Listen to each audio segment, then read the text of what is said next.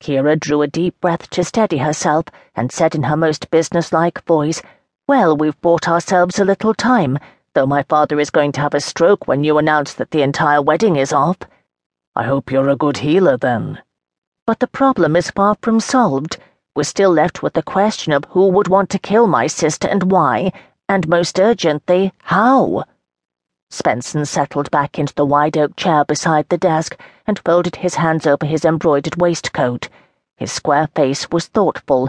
"In other words, when it's clear she's not to be married because the groom has other fish to fry, will the killer try again?"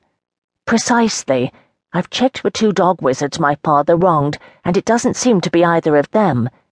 Cousin Weirdley's might try murder to prevent the birth of an heir to my father's business, but he's just gotten himself betrothed to Millpot's daughter, which should keep him in patent medicines for quite a while. Do you know of any of the great merchant families who would want to prevent the match badly enough to do murder over it?" Spenson was silent for a time, stroking his chin. Like her, he had heard of such cases before. Finally, he said, "Not with business as good as it's been this year. Whatever else can be said of him, the Regent's an able ruler. Nobody's scrambling for pickings, and if it was me, I'd try disgracing the girl rather than killing her. It's safer." "You have a point," Kira agreed slowly. "With the Regent's hatred for magic and wizards, I suppose it would be foolish to try something with a curse that could just as easily be done with a bribed footman. And I don't think it's a crime of passion. Algernon Brackett loves her too much to touch a hair of her head." "Algernon Brackett?" "The cook's assistant. He's been writing her poems." Spenson looked slightly ill. "Oh, they're quite good poems as far as I can make out, and they're desperately smitten with one another.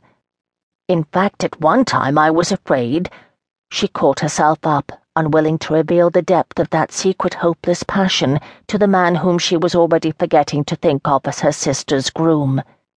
Then she shrugged. "But well, if the wedding's called off, that takes care of that possibility." "So all you could do was search the house?" Kira nodded. "I didn't go to the church this morning because it was the only time I could be sure everyone would be gone, and in 3.5 hours all I could cover was the cellars, the laundry, and half of the drying room." "You'd have picked up another 3 hours clear during the ceremony." "Except that I knew there wasn't going to be a ceremony."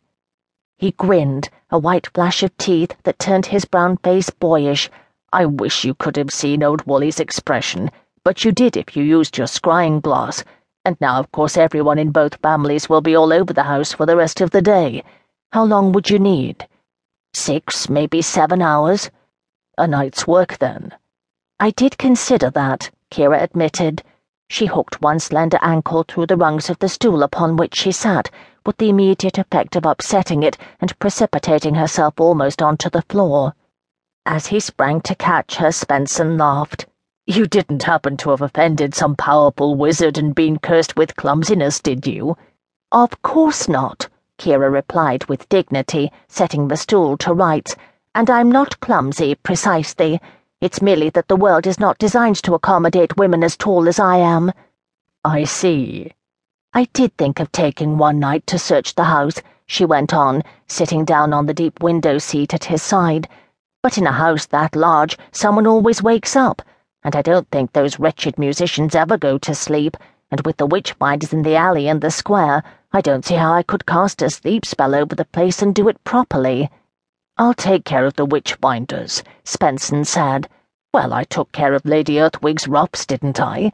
he added as she widened her eyes at him. "All of them? A tall order even for such a doughty Styxman as yourself." "Styx, hell." Spenson got to his feet and offered his hand. "There's one thing I learned in the slave and spice ports of the Jingu Straits. If you want serious daring do, hire someone."